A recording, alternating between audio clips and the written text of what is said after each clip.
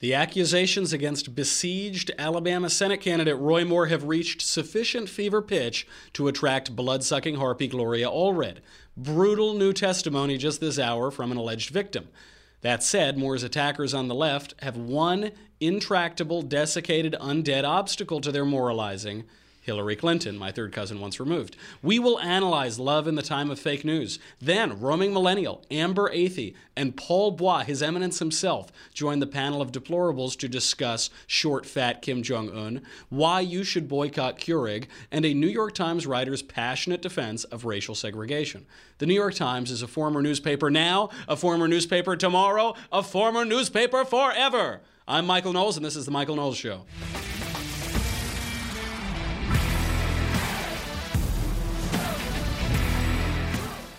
That Gloria Allred press conference came out about 20 minutes ago. It came out as we were ready to go on air. There is a woman who's now alleging that when she was 15, she was molested by Roy Moore. It was a sexual assault. There was nothing consensual about it. So this leaves Roy Moore with only one option. He has to come out as gay. He has to choose now to live as a gay man. We will have Christopher Plummer replace him as the Republican nominee in Alabama. I think that's the only way that we can handle this and still possibly win this seat. Plummer 2017, that's the way to do it. There's your write-in campaign right there. This Allred presser, if you haven't seen it, is savage. It is brutal. The Democrats have played this opposition research perfectly. With accusations that haven't come out for 40 years. They've just played it right up to the election. They've built up. They've let him bury himself. And this is really rough. The woman's name is Beverly Young Nelson. She says that when she was 15, she was a beauty pageant queen who was working at a diner, and Roy Moore would come in there. He was the DA for the county at the time. He would come in. He was always hitting on her, asking her to go out with him. She said no. One time, he waited for her to leave the restaurant and offered to give her a ride home because her boyfriend wasn't there. According to this woman, he drove her around back where there were no lights and made a move, tried to lock the door, fondled her. Eventually, she said no, fought back long enough that she fell out of the car. He pushed her out of the car and said, "You're just a child. I'm the DA. No one will ever believe you. Your mother will never believe you." Apparently, her sister attests to this at the time, some friends. She and her husband, crucially, voted for Trump. So this is one point she said, "I'm willing to go under oath on this. This isn't a Republican-Democrat thing. I and my husband both voted for Trump." This is really, really bad. Much worse than the Washington Post story. Much worse than unnamed women, some women on the record, some women off, alleging weird conduct when they were 16 or 17 or 18. This is brutal. It's graphic. It's going to be run on every TV in Alabama for the next few weeks. Mitch McConnell, by the way, before this press conference, had already called for Roy Moore to drop out of the race. The White House has backed off of Roy Moore. You'll remember Trump didn't endorse Roy Moore in the primary. He endorsed Luther Strange, the primary opponent. Here is Moore defending himself. Now, this clip is from before the Gloria Allred presser today, but I imagine he won't really change his tune very much. This is Roy Moore's defense. The Washington Post published yet another attack on my character and reputation in a desperate attempt to stop my political campaign for the United States Senate. These attacks involve a minor, and they are completely false and untrue. I want to make it clear to the media present and to the people present. I have not provided alcoholic beverages, beer, or anything else to a minor. I have not been guilty of sexual misconduct with anyone. I've been investigated more than any other person in this country. To think that grown women would wait 40 years to come right before an election to bring charges is absolutely unbelievable.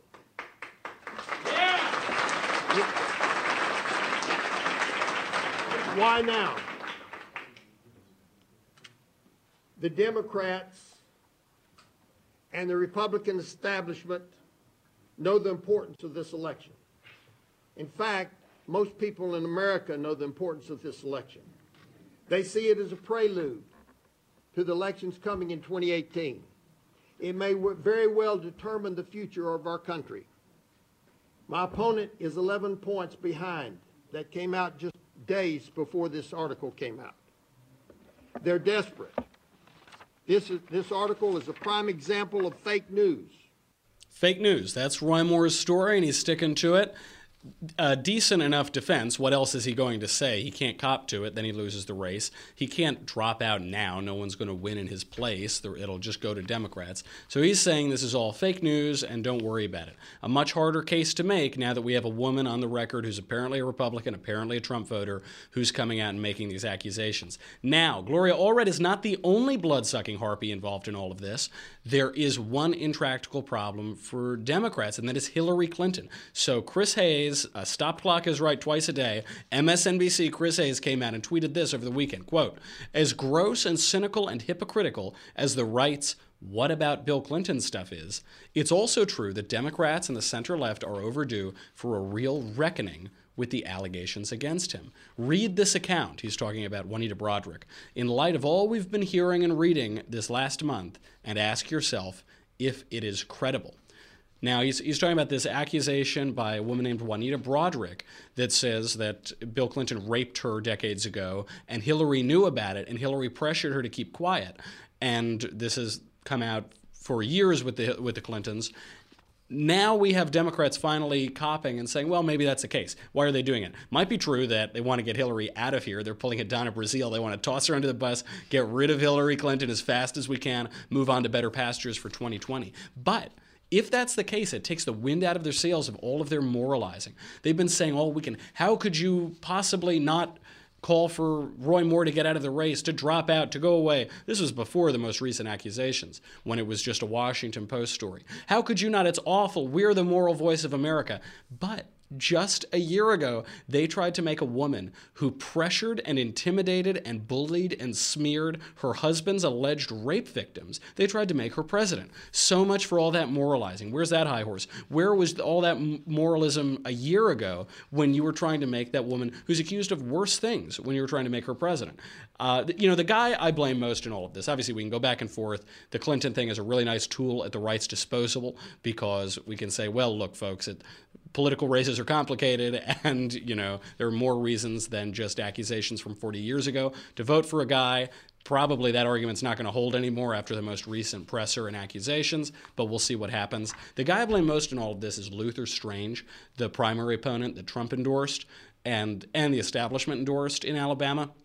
He failed as a campaign. His campaign failed to dig up all of this dirt unless all of these accusations are totally fabricated. And again, I wouldn't put it past Democrats to totally fabricate accusations weeks before an election when you're down by double digits. But unless they are totally fabricated, Luther Strange blew it because he could have found all of this. I've been to meetings like this. You go to the other campaign, you say, we have this information. They say, okay, they decide whether or not to drop out. If they don't privately drop out, then you release the information, it goes public, and then you see what's happening to Roy Moore now would have happened months ago. The Strange campaign didn't do it. It's really frustrating. We might lose the Senate seat now. It looks like we're probably going to. Really, really awful. And all of this said, sex scandals are a hallmark of American politics. I think it's easy to say, well, now what has happened? Trump has reduced the nation to rubble, or Bill Clinton has reduced the nation to rubble, or now we have all these sex scandals, but it used to be so nice, and we'd court people, and it was hunky-dory and gentlemanly and chivalrous. Not true.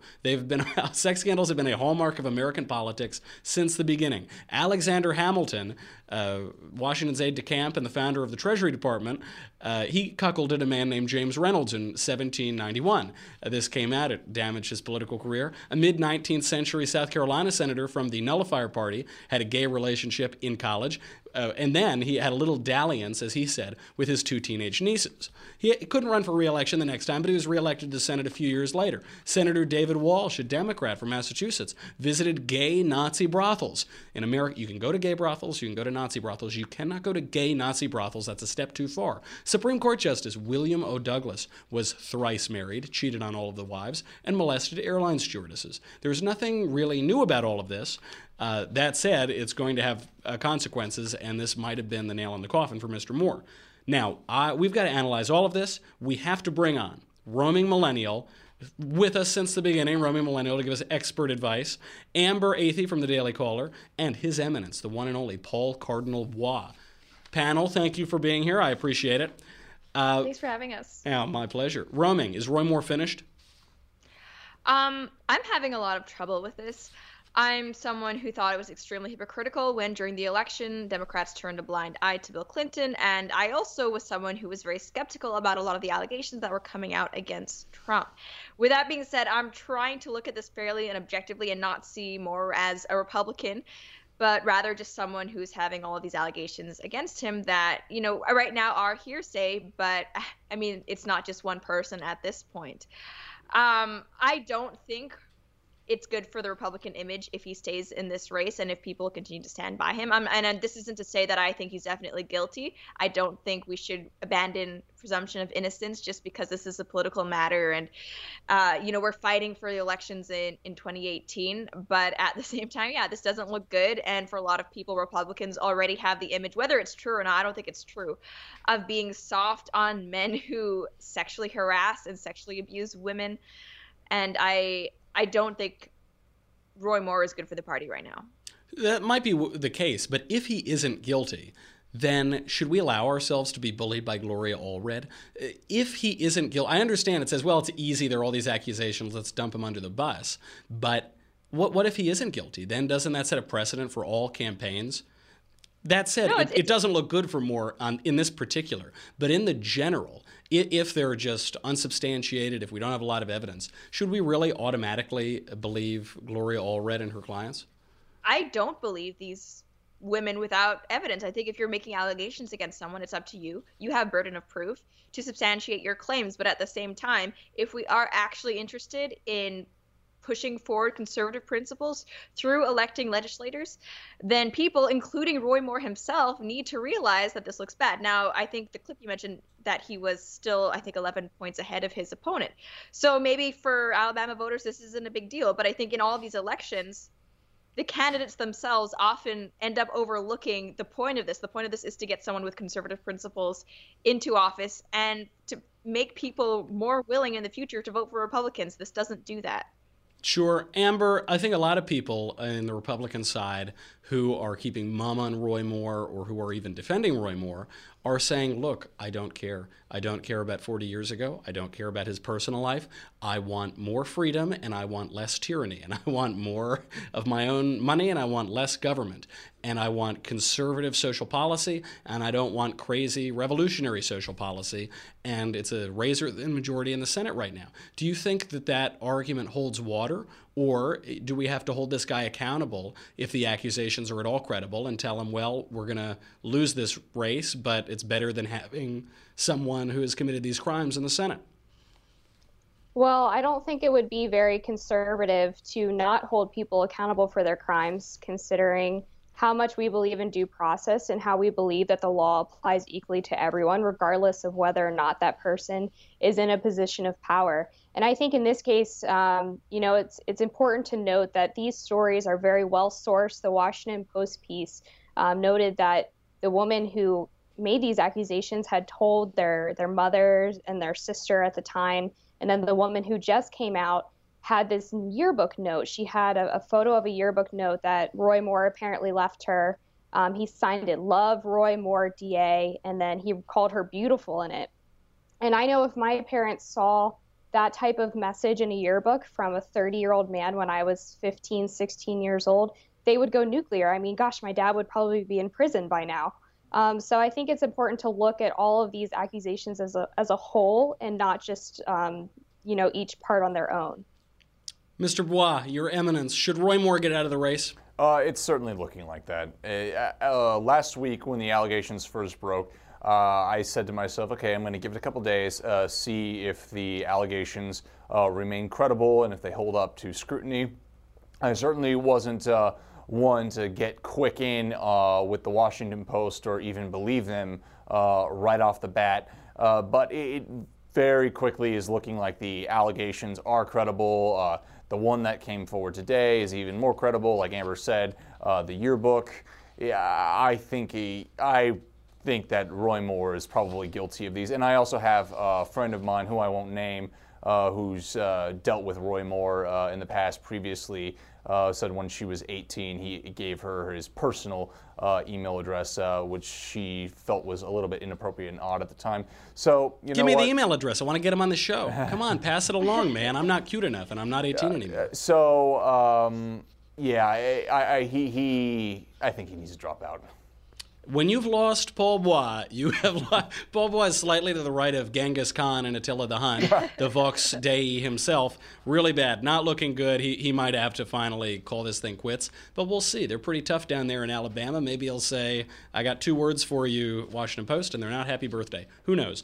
Okay, we have a lot of news to get to. We have to get to the Democrats and New York Times' full-throated endorsement of segregation. We have to get to fake news from the New York Times, separate fake news from the New York Times, and we also have to get to the boycott Keurig campaign, not just because the coffee isn't good, but because we're defending Sean Hannity.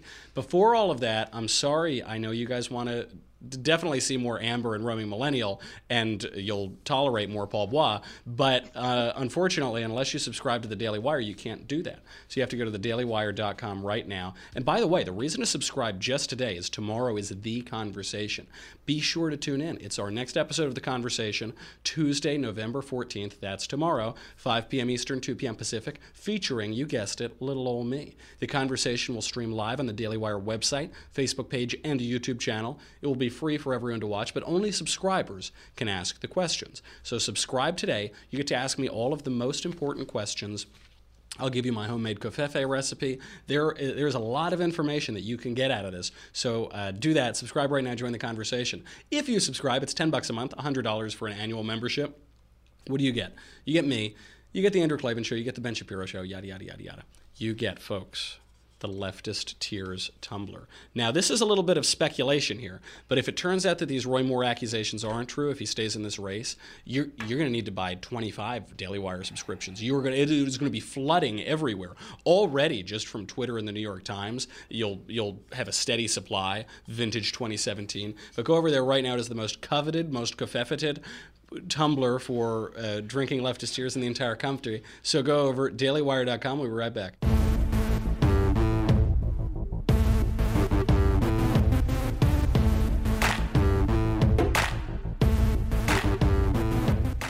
The New York Times, this is the height of irony, the best story to come out of the New York Times in a while.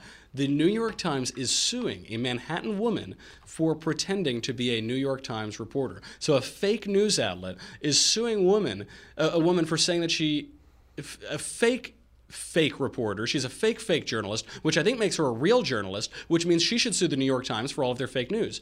This is a lot like Inception. It's a woman named Contessa Bourbon. She's been masquerading as a New York Times reporter at events at the Brookings Institution, on Twitter, throughout social media. She's used it to talk to congressional staff, to get into events, and they're very upset because they're saying that this woman is damaging their decent reputation. They're saying that they have a fine reputation in business and a distinctive quality to their journalism, and I can give everybody listening and here a minute to chuckle and guffaw and spit out their drinks very comically before answering this. Roaming, why on earth would anyone want to be associated with the New York Times? That's what I was just wondering myself. I mean, if you're going to go out there and just pretend to be something you're not, why is New York Times reporter astronaut, the thing you'd want to be? Why would you? The New York Times? It's like, yeah, I'm an unemployed bum. Yeah, no, I'm an unemployed. I'm going to get sued by the unemployed bum guild in the country. Doesn't make any sense. Maybe she was hoping that, I guess, internally their own fact-checking as to who was working for who or who was actually an employee was as vigorous as their regular fact-checking for their stories. I don't know. It's a mystery to us all. She'll probably get promoted. If they use their normal fact-checking, she'll probably become at least the opinion page editor or something before the year is out. Mr. Bois, once you have finished laughing and guffawing and comically spitting out your drink, doesn't this woman have a strong defense if she pleads insanity? Well, Michael, I really don't know what's more insane, the fact that the woman was posing as a reporter or the fact that she thought the New York Times was respectable enough to pose as. The place to do it.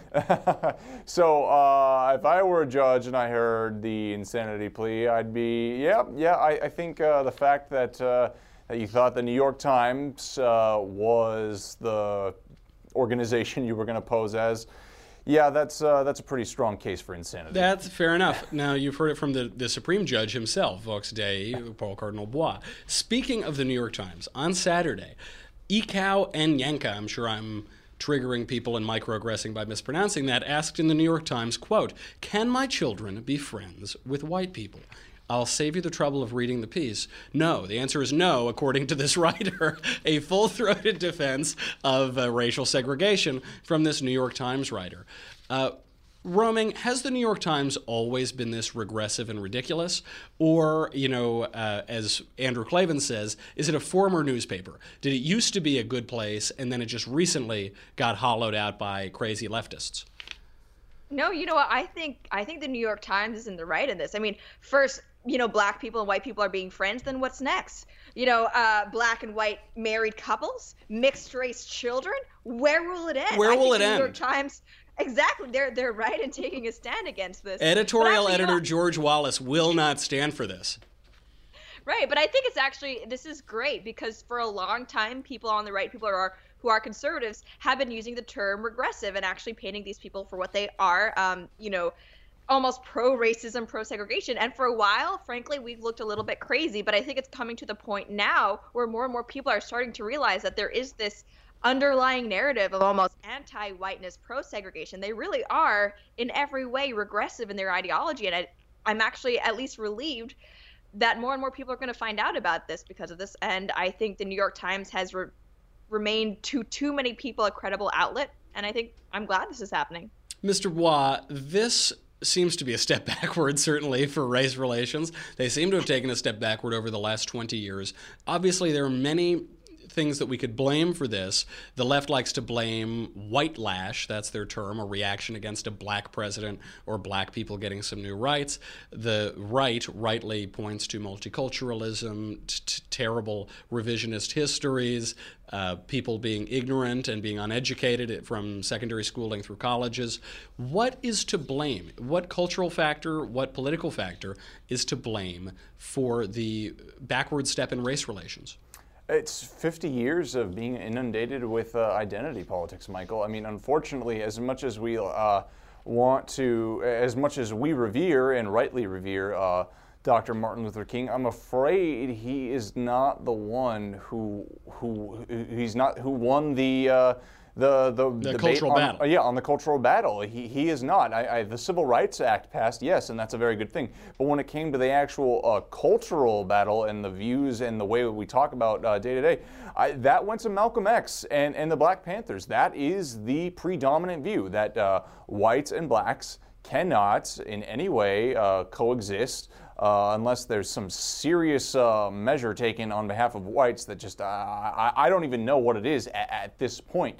But yeah, that's essentially what the view here is. It's the Malcolm X, Black Panther view of race relations, that we cannot get along, we cannot recognize each other's humanity. I'm completely at a loss, and we can debate it all day long, but really, New York Times and this man who published this piece, which really should be titled How I Teach My Son to Be a Racist, there's no way to debate with them. They're lost in a broken ideology, and the only way to defeat them is on the cultural sphere, and that's it. And the left, they just use Martin Luther King's name. They just use his name and they hollow him out. You'll notice they always refer to him as Dr. Martin Luther King, but they don't refer to him as Reverend Martin Luther King, the thing that makes him a doctor. It's not like he's an ophthalmologist, right? He's a theologian, he's a preacher, and they take the Jesus out of him. But there are two figures. There's Martin Luther King, who comes from a Baptist Christian tradition, and there's Malcolm X, who comes from the Nation of Islam tradition, and there's the nonviolence. There's God who subdues himself to logic and reason, and there's wrath and chickens coming home to roost and violence in the streets. And the left always uses Martin Luther King's name. They always use his picture. But in their rhetoric, in their action, in their policy prescription, they certainly seem to side with Malcolm X. They certainly seem to side with the forces of racial division.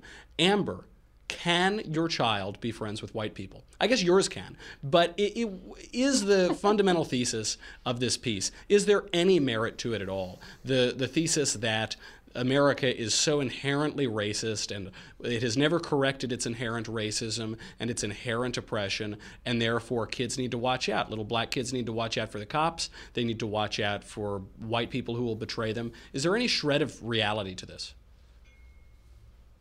No, I don't think that there is. And unfortunately, what we know now is that a lot of racism is learned. It's not inherent to individuals.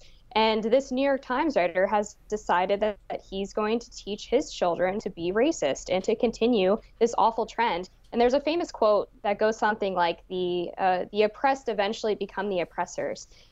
In this case, I think that's what a lot of the regressive left is seeking to do. There's so much anger on that side over slavery and various systemic racism that now their goal is to go ahead and oppress white people in some kind of sick sense of twisted justice. There is certainly images of this in even Columbus Day. You know, on Columbus Day, we talked about the history of Mr. Columbus, and one of the reasons that Columbus Day became celebrated in the United States, it was celebrated in 1892, the 400th anniversary of his expedition, but it wasn't celebrated on the 300th anniversary of the expedition. And the reason is that a year earlier, the largest mass lynching in U.S. history was taken up against Sicilians. It was actually Sicilian Americans who were the object of this lynching. 11 of them were killed, and then Italian Americans pushed for this holiday because Columbus was an Italian guy. He probably wouldn't have called himself Italian. He would have called himself Genovese or Spanish or something. But we do see that coming back, certainly time and time again. All right, enough of the fake New York Times. I can't take any more. This is the most New York Times I've read in years, probably. It was too. You Anyone gotta make it has stop. read it all, actually. That's true. I am the subscriber. I'm the last subscriber to the New York Times. But I'm just kidding. I would never pay them anything. There's another great story that went around Twitter this weekend, which is boycott Keurig. Americans are boycotting Keurig after a Media Matters Soros-coordinated effort caused the coffee maker to dump Sean Hannity's show. Here's Americans reacting. Well, let's get the smashing, folks.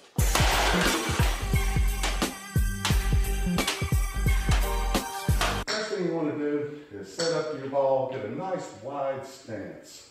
Get a good wide stance, take a firm grip, and you want a good full body turn, one-piece takeaway so that you can really crush this thing. Now here we go. Let's see what we can do with this thing.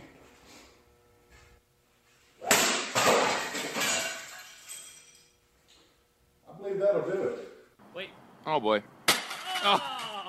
Hope you're happy, Keurig. Look what I found.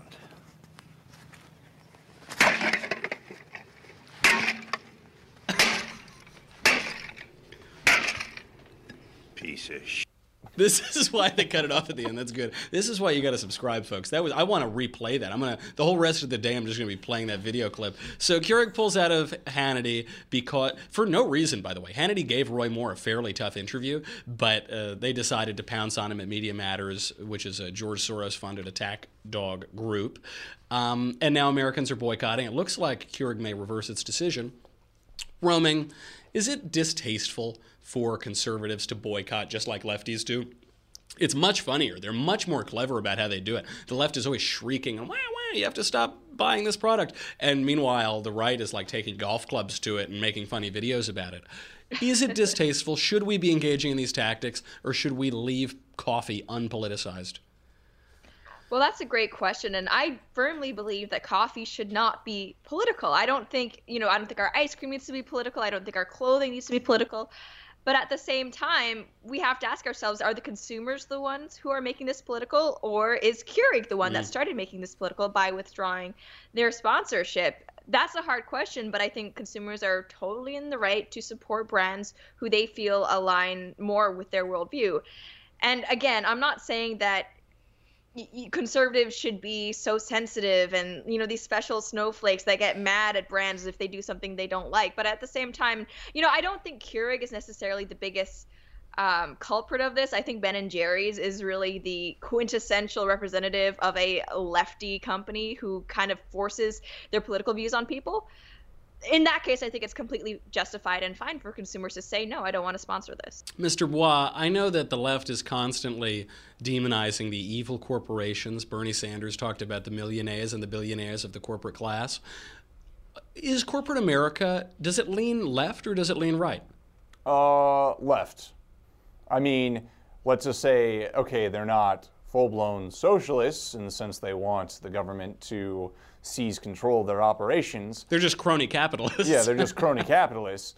But yes, in terms of everything social, yeah, they're pretty left. I mean, in terms of traditional morality, same-sex marriage, yeah, as far to the left as you can get. And in terms of abortion, that gets a little bit more dicier, you know, with places like Starbucks and, of course, Target, who are all in for that. Other corporations, maybe not so much. But, I mean, for the most part, yes, corporate America is against Christians, is against Orthodox Jews, is against anybody who holds anything traditional and doesn't want to get in line with the sexual revolution. So, yep. Sad. I always bring on Paul Bois to cheer me up. You know, I always just, so Paul Bois, it's a nice day out. It's sunshiny, right? It's terrible. All right, no, that's fine. All right, well, this last news, I had to end on a good news story. I had to end on the greatest news story from the entire weekend. It was a single tweet from our dear leader, President Trump, on his Asia trip. Quote, this is after Kim Jong-un apparently called Trump old. Our president responded in a very diplomatic, very American way. Why would Kim Jong-un insult me by calling me old when I would never call him short and fat? Oh, well, I try so hard to be his friend, and maybe someday that will happen. Amber, the left expectedly went nuts, and which was probably the point of this entire tweet. Is this the greatest moment of Trump's presidency, including the appointment of Neil Gorsuch? So when this tweet happened, I was sitting around drinking beers with friends, and I think we all laughed for a solid 20 minutes straight. I mean, I'm on my third day of laughing. Most perfect backhanded insult you could ever imagine, and the fact that it's from the president just makes it a million times better. This is by far top 10 Donald Trump tweets of all time. You know, they're saying now that he's immature and reckless and impulsive because he heard that he called him fat and he just tweeted this out. Clearly, these people have been missing the last 2 years of Donald Trump's political career, you know, the entirety of his political career. This clearly seems to me to have a strategic advantage, which is that you have to back up American credibility. You have to build American credibility, both in action, both in shows of military force, in shows of diplomatic arrangements, and in the way you speak. So you have this little tin pot fat dictator with nuclear weapons in violation of countless U.S. and UN treaties and resolutions, and he's calling this guy old. And there's our president doesn't blink, calls him short and fat, and tells him where to go, in not so many words. Roaming, am I just kidding myself, or is this a strategically smart way to respond to this guy?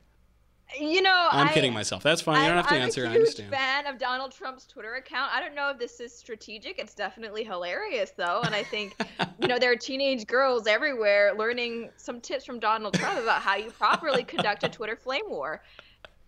It's pretty great. And actually, just before, I think it was after that tweet, he went off on the haters. And I think it's just great that the president of the United States is taking time out of his busy schedule to call out the haters on Twitter. It's great. It does harken back to, I think it was 2 years ago, when he said Happy New Year's to all, even to the losers and the haters. He has one of the highest IQs and everybody knows it.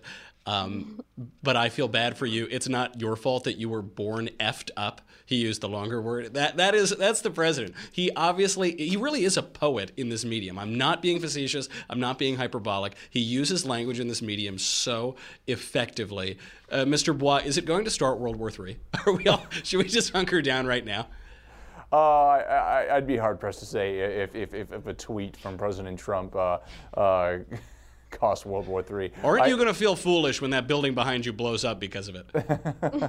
Yeah, I would feel very, very foolish. But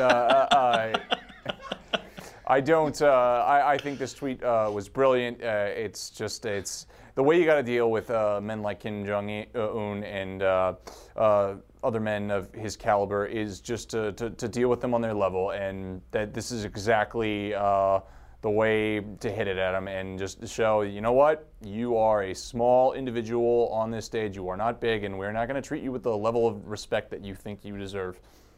I love it. Yeah, I really love it too. I think it's mature. I think it's strategic. I don't care how absurd roaming millennial thinks I am being right now. So when the bombs start flying, of course, panel, feel free to come hunker down here. I am basically in a cellar. I'm in the cellar of the Ben Shapiro Show. So come on down. We'll lock it up. We have endless supplies of Covfefe, obviously, a bunch of MREs and ammo. So feel free to come over here. Panel, always good to see you. Amber Athey from the Daily Caller, roaming millennial from the YouTubes, and His Eminence Paul Cardinal Bois.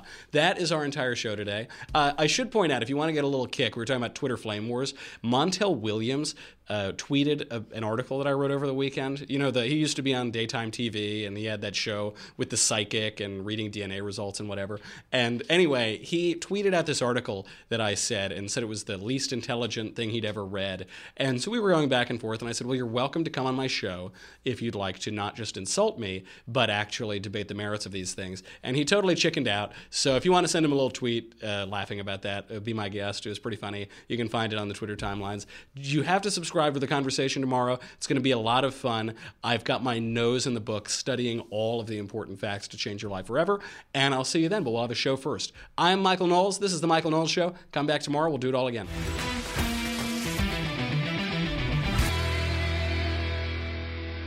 The Michael Knowles Show is produced by Marshall Benson. Executive producer, Jeremy Boring. Senior producer, Jonathan Hay. Supervising producer, Mathis Glover. Our technical producer is Austin Stevens. Edited by Alex Zingaro. Audio is mixed by Mike Coromina. Hair and makeup is by Jesua Olvera. And our associate producer is Bailey Lynn. The Michael Knowles Show is a Daily Wire Forward Publishing production. Copyright Forward Publishing 2017.